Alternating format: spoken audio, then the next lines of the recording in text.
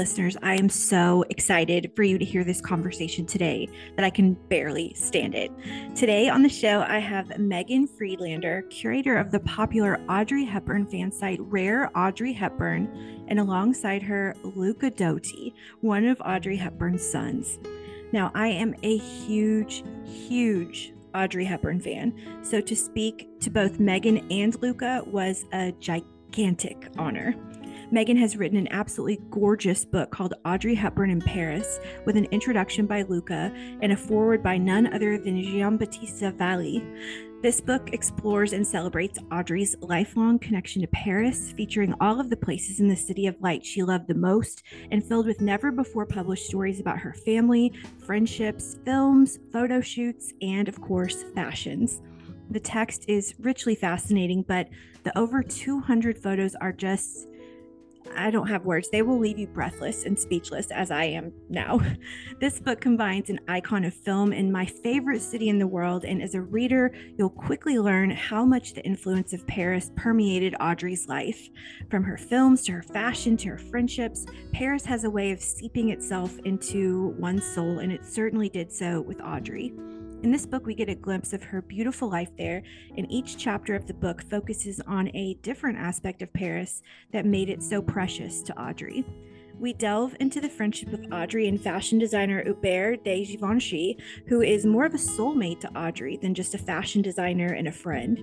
Many of these anecdotes and photos, as I mentioned earlier, have never been published before, and it is a delight and a treat and a feast for the eyes.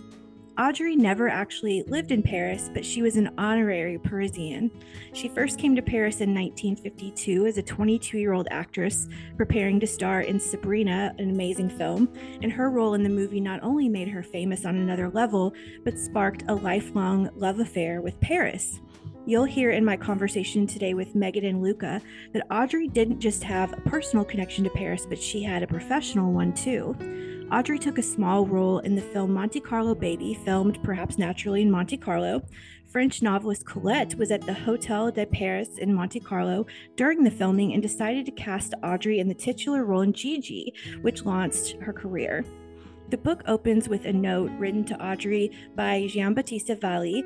In it, he writes that there was an Audrey in Rome, an Audrey in Beverly Hills, and an Audrey in Paris, where you became the Audrey of funny face, he writes. You conquer the catwalks, the couturiers, the photographers, the unforgettable images of bistros and Parisian counters, but you always remain true to yourself. There are a couple of magazine spreads that are mentioned in the book that have to do with Paris. The Givenchy Idea in Vogue and Paris Pursuit in Harper's Bazaar, shot by Richard Avedon and called a visual masterpiece. Towards the end of the book, it reads that she would form some of her happiest memories in the life-altering city. It was endlessly enjoyable reading about them.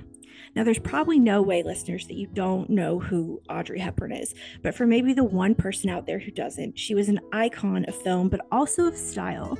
Some of her films include the aforementioned Sabrina, Funny Face, Roman Holiday, Breakfast at Tiffany's, My Fair Lady, How to Steal a Million, and just so many more. She was also a devoted humanitarian and mother to her younger son, Luca, and her older son, Sean. She left us far too soon in 1993 at the tender age of 63. Let's not hear any more from me, and let me bring you Meghan and Luca, the dynamic duo. Take a listen. Thank you both so much for being here today. Welcome to the show. Thank you for Rachel. having us. Meghan, let's start with you. So this is your first book, and you have obviously such a deep affection for Audrey Hepburn. You could have written about so many different facets of her, and you chose to write about her relationship with Paris. So why go in this direction? Well, actually, the genesis of the book started with Luca, and he was the one that came up with Audrey Hepburn in Paris. Mm-hmm. He had come off the success of Audrey in Rome and Audrey at Home, which were two books that he had published with HarperCollins. Mm-hmm. And, they wanted a third book. And as Luca described it to me, he wanted to give it a lot of consideration. He didn't want to just jump into another project. And after having finished, writing this book, I understand, because it is a big commitment and it's challenging. And so he really gave it a lot of thought. And then he came up with Audrey Hepburn in Paris, because that was a part of Audrey's life that was so important to her, but hadn't been written about before. It hadn't been explored, in depth in a book. So he contacted me, and he and I have been forming a friendship since 2011. Oh, wow. And he wrote to me, and then he called me and he said, I've come up with this idea for a book called Audrey Hepburn in Paris, and I want you to write it. And I jumped at the chance. I didn't even give it a second thought, Yeah. And I was so excited because this was a part of Audrey's life that I'd always been very interested in. Mm-hmm. And I've been collecting books and newspaper articles and old magazines about Audrey, specifically about her relationship with Hubert or Diana Vreeland or Richard Avedon, which we find is all happens in Paris. So I was very excited, to get my hands on this and really dig into it. And then Lucan can tell you a little bit too about how that kind of came about, how he came up with the idea of Yeah, Audrey Luca, Hepburn. tell us how the idea originated. Well, at the beginning, it was really coming from my editor at HarperCollins, who, because the other book, especially Audrey at Home, did so well, they wanted another project. And, I'm not into really having to write about my mother. And if I do, it needs to be fun, it needs to be entertaining, Mm-hmm. not only for the reader, but for me. I must have a drive. So in my head and on the phone with her, we explored my editor, we explored different ideas, and quite immediately the Paris was the right theme. But then after that, I wanted to have the right approach, Mm-hmm. because what would be a book about fashion, only different attires at different times of the day. It would be maybe a guide about Audrey Hepburn in living and going around in Paris, about and things like that. And at the end, I had this. I felt a little bit uncomfortable, just because the other two books were very close to me. Well, I live in Rome. My mother lived in Rome with me. Mm-hmm. It's my city. I have a lot of connections. Audrey at Home, it's about her cooking, so her kitchen stories. So that was very personal. Mm-hmm. But I didn't have a real uh, life together with my mother in Paris. I lived in Paris for a long time, but when she was in Paris, that was way before me.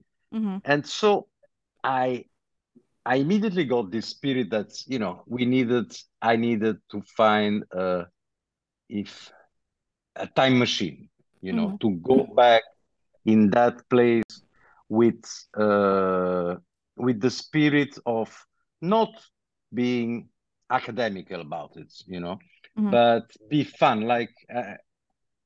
And that's where the I Meghan became the focus of my project, because if I wasn't sure she was willing to do it, but I knew she was the perfect match for having, let's say, a time traveling reporter following my mother with Megan's eyes, a young girl's eyes, just reporting her everyday bits and pieces. And I wanted, especially, why Megan was important for me is because I wanted a fresh, young eyes on my mother. Not an academical one, not somebody who was super proficient on fashion and would had all the perfect details about this and that. You know, and Megan being young, being American, and that was very important. I say diktat when I spoke to her. I said it's like, don't go out of your comfort zone. Do Mm-hmm. your thing. Don't, and that's how it started, really. Mm-hmm. I do not have to be sold on Paris. It is my favorite city in the world. But if I had never been to Paris, I would feel like I had been to Paris through the eyes of Audrey in this book. It's captivating. I told you both in the pre-show that I devoured this book like a delicious piece of chocolate cake. And Luca, I'm going to throw this one to you. What was your mother's relationship with Paris on a high level? What did the City of Lights mean to her? Well, that's a very interesting question because that was one of the dilemmas at the beginning. We had a sort of mystery. So there's no doubt that my mother's career started in Paris because her first traveling job, a multilingual job, was for Monte Carlo Baby that was filmed both in French and then another version in English. And they chose her because she could speak the two fluently. She was delighted because she was able to wear a Dior gown for the very first time. There she met Colette. So the Paris in that sense is really where the luck struck, you know, where everything started from. Then she went to Broadway when she did Roman Holiday, but it's really the magic if in her life happened there. Then, as Meghan said, there was the relationship with Hubert and so many things you're going to find out about the book. But in all that, my mother, very surprisingly, or too surprisingly to the public, never chose to have, for instance, a flat, even a small flat in Paris. So the book needed to explore also that, let's say, that mystery, why she was so close to Paris and why it was only on and off relationship. And that is, I think, a good question for Meghan. Yeah, Meghan, tell us. Well, yeah, when we first started this book, I remember one of the first things that Lucas said to me was, you know, I don't know if there's enough material for a book. And in that moment, my heart sank because I was like, what if he's right? You know, because he's like, my mother never lived in Paris. And I thought, oh, yeah, that's true. You know, she always had a residency in Rome or in Switzerland. But she did spend a lot of time in Paris, but she never chose it to be her home. So what we discovered through researching this book was that Paris was a playground for Audrey. You know, it was a place that she would go to get away. It was where she did her movies. It was where she, you know, attended fashion shows, where she sat for dress fitting, or she stood for dress fittings at Hubert de Givenchy's atelier. It's where she went to charity events and movie premieres. It was just where it was her nightlife. It was fun. It was where she could go out and be with friends. And there was this dichotomy in her life where Switzerland and Rome were home. It was a way that she could go and decompress and recharge. And Paris was a place where she could go and have fun and play. And that was important to Audrey because growing up, you know, she lived through the war years in the Netherlands, in Arnhem. And then immediately after the Netherlands was liberated in 1945, she started working. You know, she went to London, she studied ballet, and then she started doing modeling and bit parts in movies and performing in musical reviews, but she never had a place that was home. So I think when she finally settled down in Switzerland in 1965 and she bought her home there, that was a big moment for her. It was the first time that she was setting down roots. So I think it was important for her to have that separation, you know, of church and state. So one place where she worked and had fun, and the other place where she could be a mother and a wife and just be Audrey Hepburn at home. Well, Meghan, let's stay with you. So you mentioned that Paris was Audrey's playground. What did she like to do in Paris? How did she immerse herself in the city's culture, which anyone who's ever been there knows is so rich? What was Paris like through her eyes? I think Paris really was about fashion for Audrey. You know, she went to so many fashion shows, and we really get into that in the book. You know, we talk about the fashion shows that she went at Givenchy's, and then there's a chapter called Paris Fashion Week where she went to the Dior fashion show. And at the time, Yves Saint Laurent was the creative director of Dior. And then she also went to the Coco Chanel fashion show, and she went there because she was doing a fashion shoot for Harper's Bazaar called Paris Pursuit, and it was shot by Richard Avedon. Iconic photo shoot, absolutely iconic. Oh, spectacular, and I was so excited to get the photos that we did by Henry Wolf, the behind the scenes. I love those photos in the book, just absolutely incredible. Some of my favorite, absolutely. Mm-hmm. And so a lot of what she did in Paris was fashion. And then, of course, she would go to restaurants like Maxime's, which is so famous. And, that was also a part of the Paris Pursuit fashion shoot. And that was someplace that she would go with Hubert, and she would celebrate birthdays there.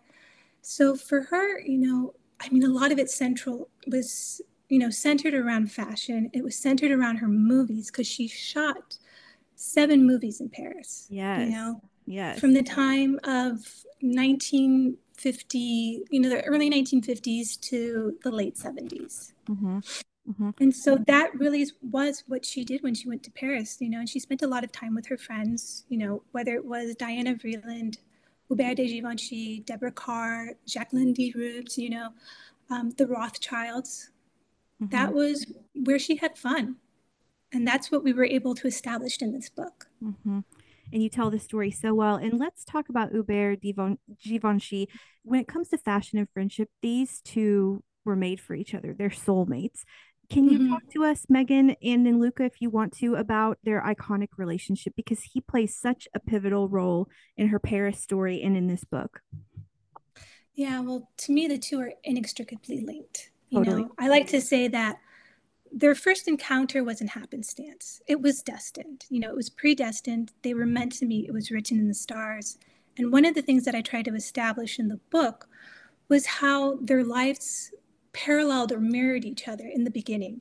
When Audrey was first starting her career as an actress, and when she was doing Monte Carlo Baby, and then she did Gigi on Broadway for Colette, and then she went on to do Roman Holiday. During that time, Hubert de Givenchy had gone to Paris to start his career, and he was working under, Robert Piguet and Lucien Lelong and Schiaparelli, and he was really honing his talent while Audrey was honing hers. Mm-hmm. And so in 1951, when he left Schiaparelli to start his own label, Givenchy, Audrey was off doing Roman Holiday in 1952. So when he launched his label, Givenchy, and he became, the boy wonder and the hit of Paris, Audrey experienced that same meteoric rise from the success of Roman Holiday. So when they met in 1953, even though they had both really only been at the start of their career for a couple of years, they really were at the peak of their careers. They were both very well known.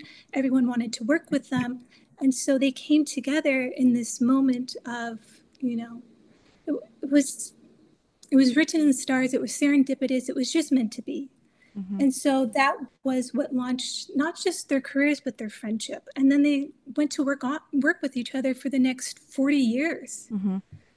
They became best friends, and it was because they had so much in common. And, I tried to write about that in the book. They both lost their fathers young. Audrey's abandoned the family when she was 5. Hubert's passed away when he was just a child. They both loved simplicity. They both loved the arts. They had aristocratic backgrounds. So they had a lot in common from the very beginning. Mm-hmm. Mm-hmm. So Audrey has such a clearly defined image and style, which is displayed beautifully through the pages and pages of stunning, truly stunning photographs in the book. So I'll start with you, Meghan, and I definitely want to hear from you on this, Luca. How would you define her style, and what was her relationship like with fashion on the whole? Her style was timeless, Mm-hmm. and it was because she did work with Hubert de Givenchy a lot, and they saw clothes the same way. They both saw how clothes moved. They loved interesting details. They loved the simplicity of designs. They loved solid colors.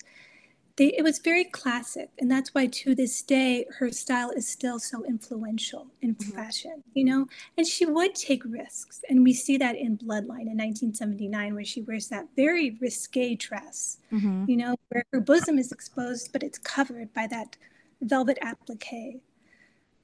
But they really understood each other and what worked for Audrey, because she had unconventional features too, and she would always talk about them: the long neck, the square face, the crooked teeth, but that's what they would do. They would emphasize those features. And we see that also with the Sabrina décolleté, the neckline.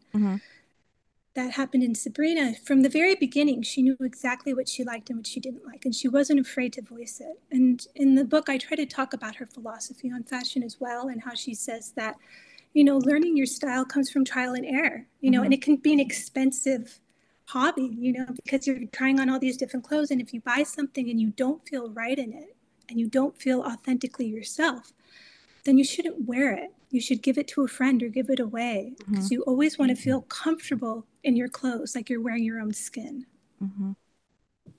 Luca, what do you remember about your mother and her relationship with fashion and her personal style? Well, I'm going to start exactly where Megan left. With the word comfortable, because that is one thing that defined a relationship with Hubert and a relationship with fashion. One thing that we have to understand, maybe it's harder for the new generations, but going back in the early 50s, my mother was not a women's ideal. Rather, at the time, the women's ideal were rather driven by the men. They wanted.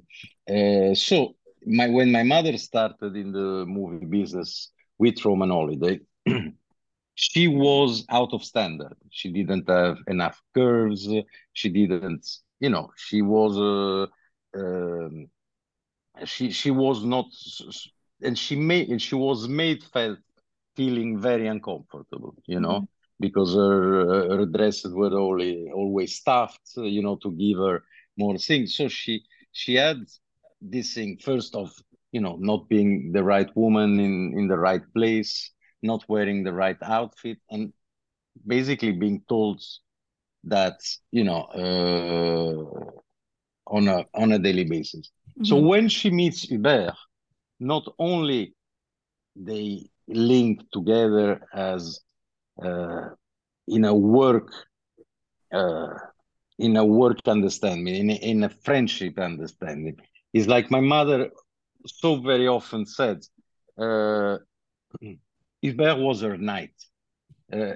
Hubert was giving her this magic armor where she would make her feel confident, and that for a woman that was not confident at all about her ability to perform, her beauty, and to the end of the life, you have many interviews about my mother when she's basically not understanding what people saw in her, but she understood Hubert's fashion. She understood that the right fashion could give her this extra confidence, and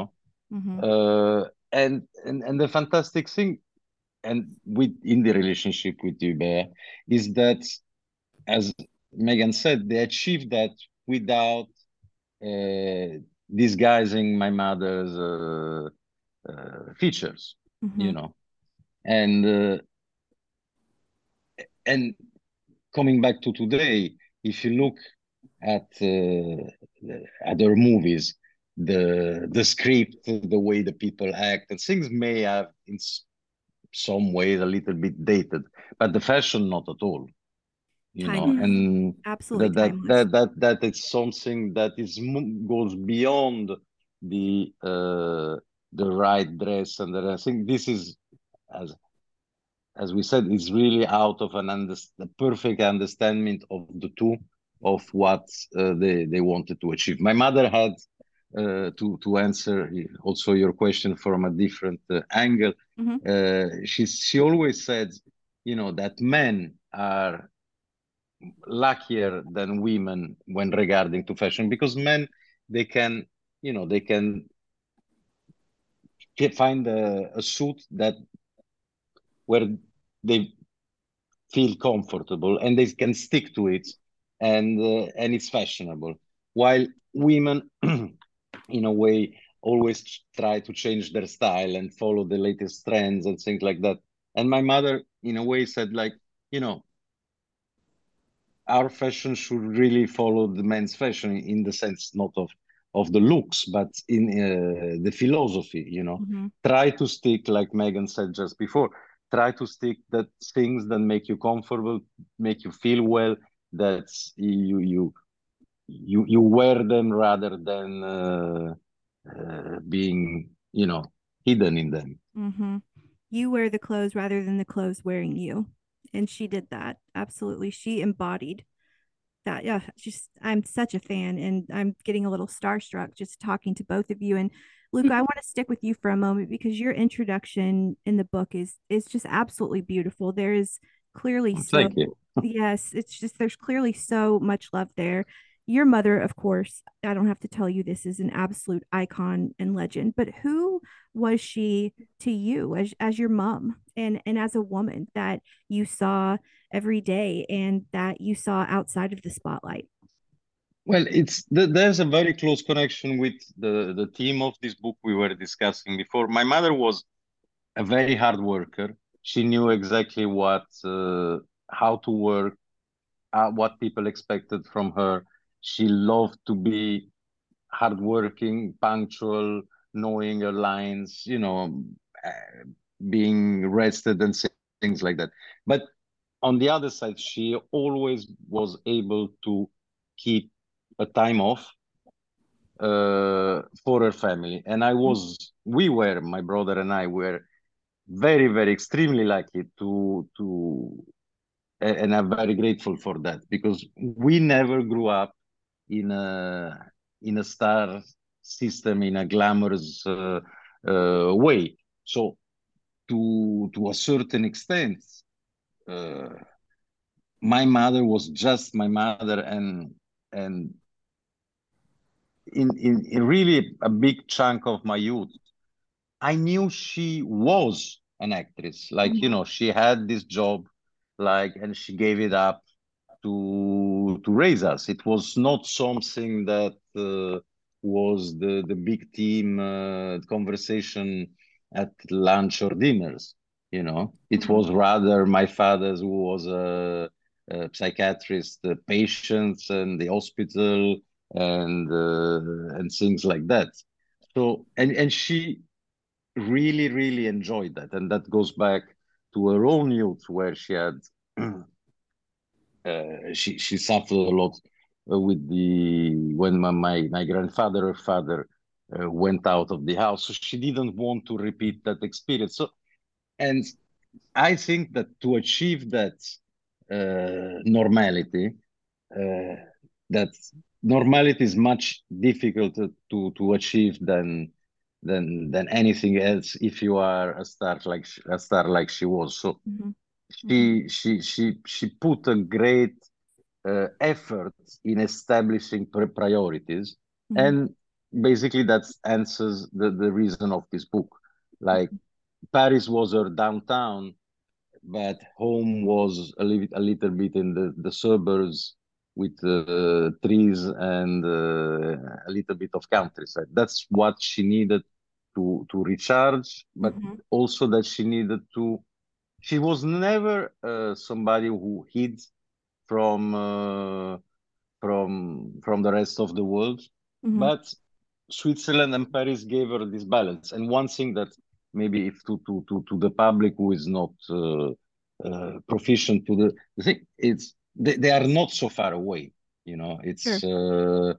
It's a short distance now. It's only a few hours in train, but even in those days you could fly easily to Paris, even drive in 5 or 6 hours, or take a train. It's not like crossing a continent. Uh, but really, the what I'm extremely grateful to my mother is to have being able to maintain this ethic and doing so in a seamless way, because we never felt like she was missing or giving up anything for us. That is absolutely incredible. It sounds like she conquered work-life balance. Most of us are still trying to have some semblance of that. I mean, it's an absolutely brilliant way to live. And oh, I could just talk to you both all day. I have just a couple more questions for you. I'm so compelled by the cover photo of the book. There are so many photos, and I don't even know who makes this decision. If one of you two made it or if the publisher made it, but there's so many photos obviously there's millions of photos of Audrey that you could have chosen for the cover of the book. I'm so compelled by the one that ended up making the cut. I think that the headpiece is Givenchy, if I'm not mistaken. It's absolutely stunning and striking. So, did either of you choose that photo? And if so, why choose this photo? Well, the photo came from my collection, my archives, because I've been collecting Audrey Rare memorabilia Audrey for, Hepburn. Yep. yes, rare Audrey Hepburn. We'll talk I've about that in been, the intro, but I love Rare Audrey Hepburn. I'm such a fan of yours, Megan. oh, really? Oh, of Oh, course. Yeah. I'm always surprised when people say that they know about my account, because to me, I feel like it's just off in the ether and maybe like it's bots that I'm responding to. No, No, there's no, real Meghan, people Meghan. looking at it. Real, and there will be a lot more after this episode, I hope. Yeah, well, so I've been collecting Audrey Hepburn memorabilia for at least the last 15 years on a more serious level. Because when I was younger, I used to just rip out pages from magazines and I would put them in binders and then I would just keep them. But I found this photo on an auction site called Live Auctioneers, and this was back in 2017, and it didn't even advertise the transparencies. It showed photographs of Audrey Hepburn and William Holden, and it was like 200 photographs of Audrey Hepburn, and I was like, yes, I'm in. And then I looked at a picture and I was like, wow, this picture's pretty blurry, but those look like Douglas Kirkland transparencies. And I was like, I gotta get this. And at the time, I wasn't even sure if they were real or fakes or dupes or copies. I wasn't sure. But I bid on it, and I think I was one of the few bidders. So I won, and I was so grateful. And so they arrive in the mail, and I opened up the box, and it was like Christmas morning. There were so many fantastic photos of Audrey, and then there were, I think, about 100 rare Douglas Kirkland transparencies, all in color, beautiful, with the original plastic, lining on it. And some of them had red X's over them. And I was just like, oh, this looks legitimate. And so I just held them in a box for a while. And then when we were doing this book, I said to Luca, I have these transparencies by Douglas Kirkland. Let me go get them developed, and maybe we can work, some kind of agreement out with the Kirkland estate and use the photos. So I had them developed. I saw this photo. I thought it was the most stunning photo I had ever seen of Audrey. I sent it to Luca. He fell in love immediately. And when I get Luca's approval, I know it's good, because he has such a keen eye and he's a graphic designer. So he knows art very well. And I said, this is the photo that we want. So we approached HarperCollins about it, and they actually said no. Really? Do they think Yeah, it covered too much of her face? absolutely. Because the thing about Audrey is that everyone wants to see her eyes. Right. And in this photo, her eyes are masked, with that veil, the lace veil. And so you can't really see them. But Luca and I both felt like that's exactly what this book needed, though, because there is a lot of mystery to her life in Paris. And this is very avant-garde, and it's all about fashion, and it shows a different side of Audrey. And that's what we're trying to do with this book. We're peeling back the layers of who Audrey Hepburn was. So a lot went down with HarperCollins. In the meantime, internally, our book was originally supposed to go with or be published by Harper Design. But after the strike at HarperCollins, they closed down some of their imprints, one of them being Harper Design. And our entire team was fired. And we had no idea for about a month. We were clueless. And then we got a new team, and we had, only so many months to get everything together. And the last cover was thrown out. And so we thought, this is our moment. We're just going to say, this is the photo for the cover and just hope for the best. And they went for it. And so we were so delighted because it is so spectacular. It is beautiful. It's rare. This is the first time that it's been published or even developed in over 60 years. And so that's what this book is about. It's about uncovering all these new stories about Audrey, finding rare photographs. And so this photo was the embodiment of the book. And Lucan can tell you a little bit more about the story behind the actual photo dating back to Douglas Kirkland in 1965 and How to Steal a Million. Yeah, I'd love that. Yes, well, it's all, it's a connection sometimes happen for the best, because that photo was scrapped by the movie's marketing, because you couldn't recognize Audrey too much enough, and think, and that's why the photo was lost. It was not even in the Kirkland Estate archives. You know, Yeah, it that's wasn't true. it wasn't that photo, and I like to see it, and why not? That the that photo, and that is a photo that my mother insisted on making because she loved that mask, a mask that for once even Hubert didn't want to make because he found it too carnivalesque, you know, too. Mm-hmm.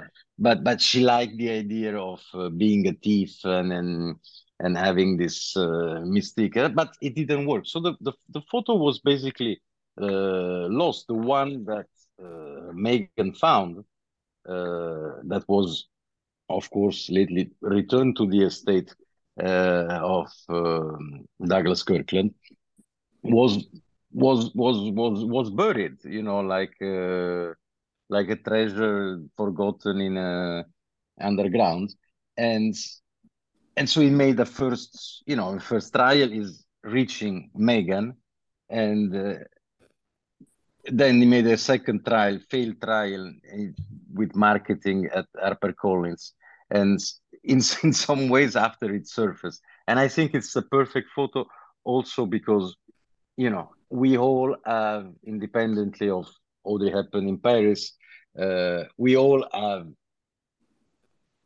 I believe, an idea of Paris of being a little bit mysterious and mischief, Mm-hmm. the city like that, and the fact of disguising my mother like that. I think it just matches the the book, the city, Mm-hmm. the atmosphere.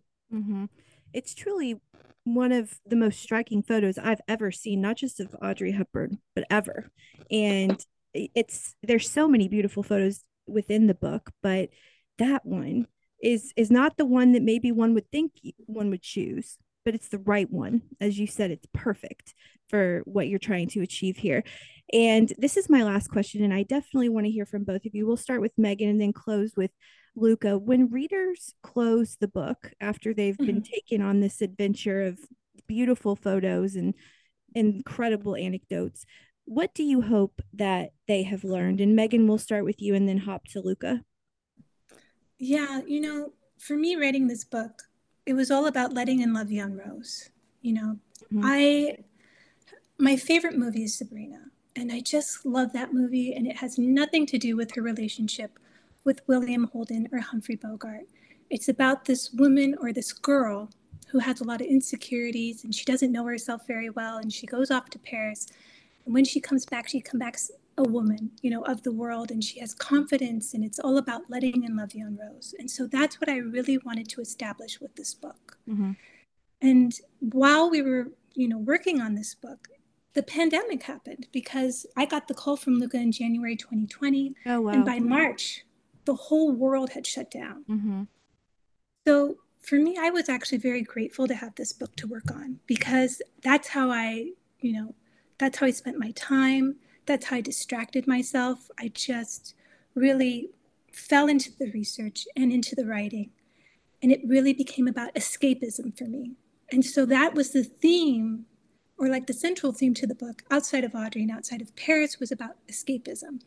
And Luca, when we first started talking about the book, he said, I want you to feel like you're a journalist. And Mm-hmm. every time my mother comes to Paris, you're following her in her footsteps. And Mm-hmm. you're recording every event and every movie and every movement that she makes. And so he said, I want you to have this feeling like you're a time traveler, And so that's what I had in the back of my head the entire time I was writing it.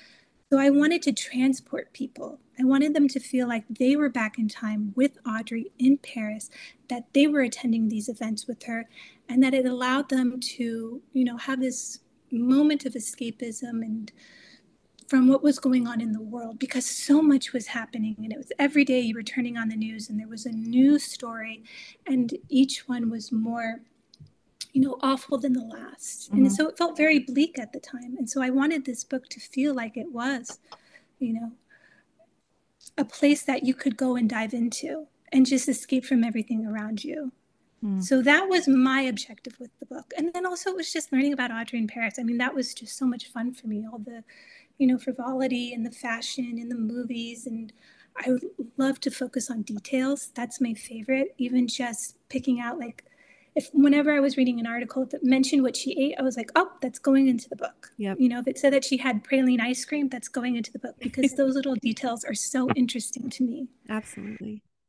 And so, Luca, your Yes, turn. yeah, and then I would like to twist the question, because there's one thing I wouldn't like, especially the younger crowds, not feeling about feeling after reading the book, which is I would hate people saying, reading the book and says, but these were the good times. They will never happen again. It will never be like this. We live in such a dramatic world with pandemics and wars and killings and things like that. Well, you have to remember one thing, is that in those days, in the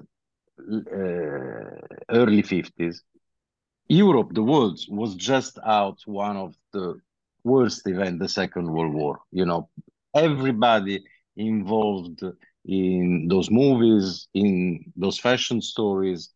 My mother, directly having experienced the war in Holland, were out of disaster, and that spirit of creativity, of as Meghan says, living la vie en rose, comes also out of that, of the human ability to survive and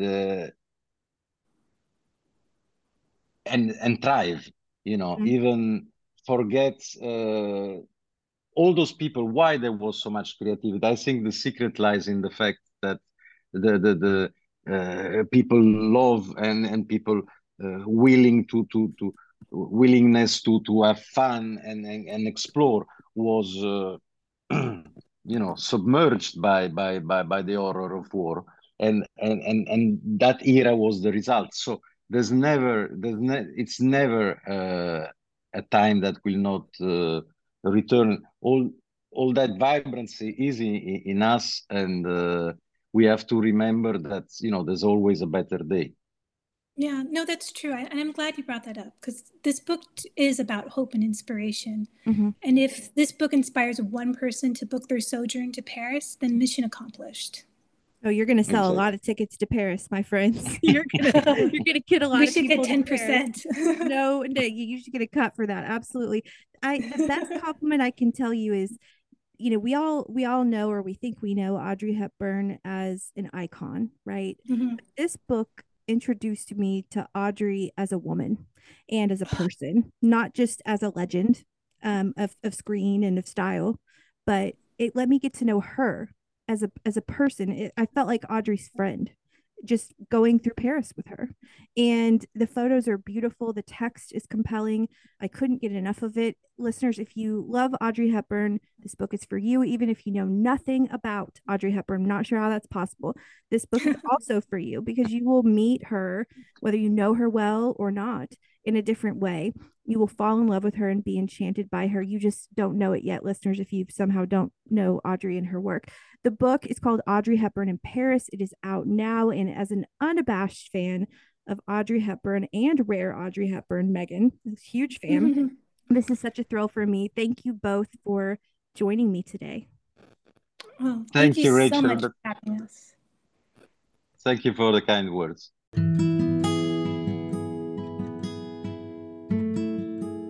Meghan and Luca, thank you so much for being here. Audrey Hepburn in Paris, listeners, is out right now. Run, don't walk to go get it. As ever, we'll link the book in the show notes. So Audrey Hepburn would 100% be invited to my dinner party for anyone dead or alive. I find her endlessly compelling and fascinating, and pretty much always have. So thinking of that got me thinking about, what writers would I have at my dinner party? Who would I want to interview on this show that I will never be able to because they've left this earth? 4 names immediately came to mind. First off, Nora Ephron. I love Nora Ephron so much that I even have an I'd Rather Be Reading episode about her from May 26th, 2022. Nora worked as an intern for John F. Kennedy, then sued Newsweek, as one does, for sexual discrimination because the magazine wouldn't let her write because she was a woman. She wrote for the New York Post, Esquire, Cosmopolitan. She did a script rewrite of All the President's Men with her then husband Carl Bernstein, and while the script wasn't used, it launched her screenwriting career. She wrote Silkwood, Heartburn, When Harry Met Sally, which is, by the way, my favorite movie of all time, Sleepless in Seattle, You've Got Mail, Julie and Julia. There's a great HBO movie about her called Everything is Copy, which is also one of her famous quotes that I love. She died in 2012 at just 71, far too young. She was a journalist, a screenwriter, a director. She directed Sleepless in Seattle, You've Got Mail, and Julie and Julia.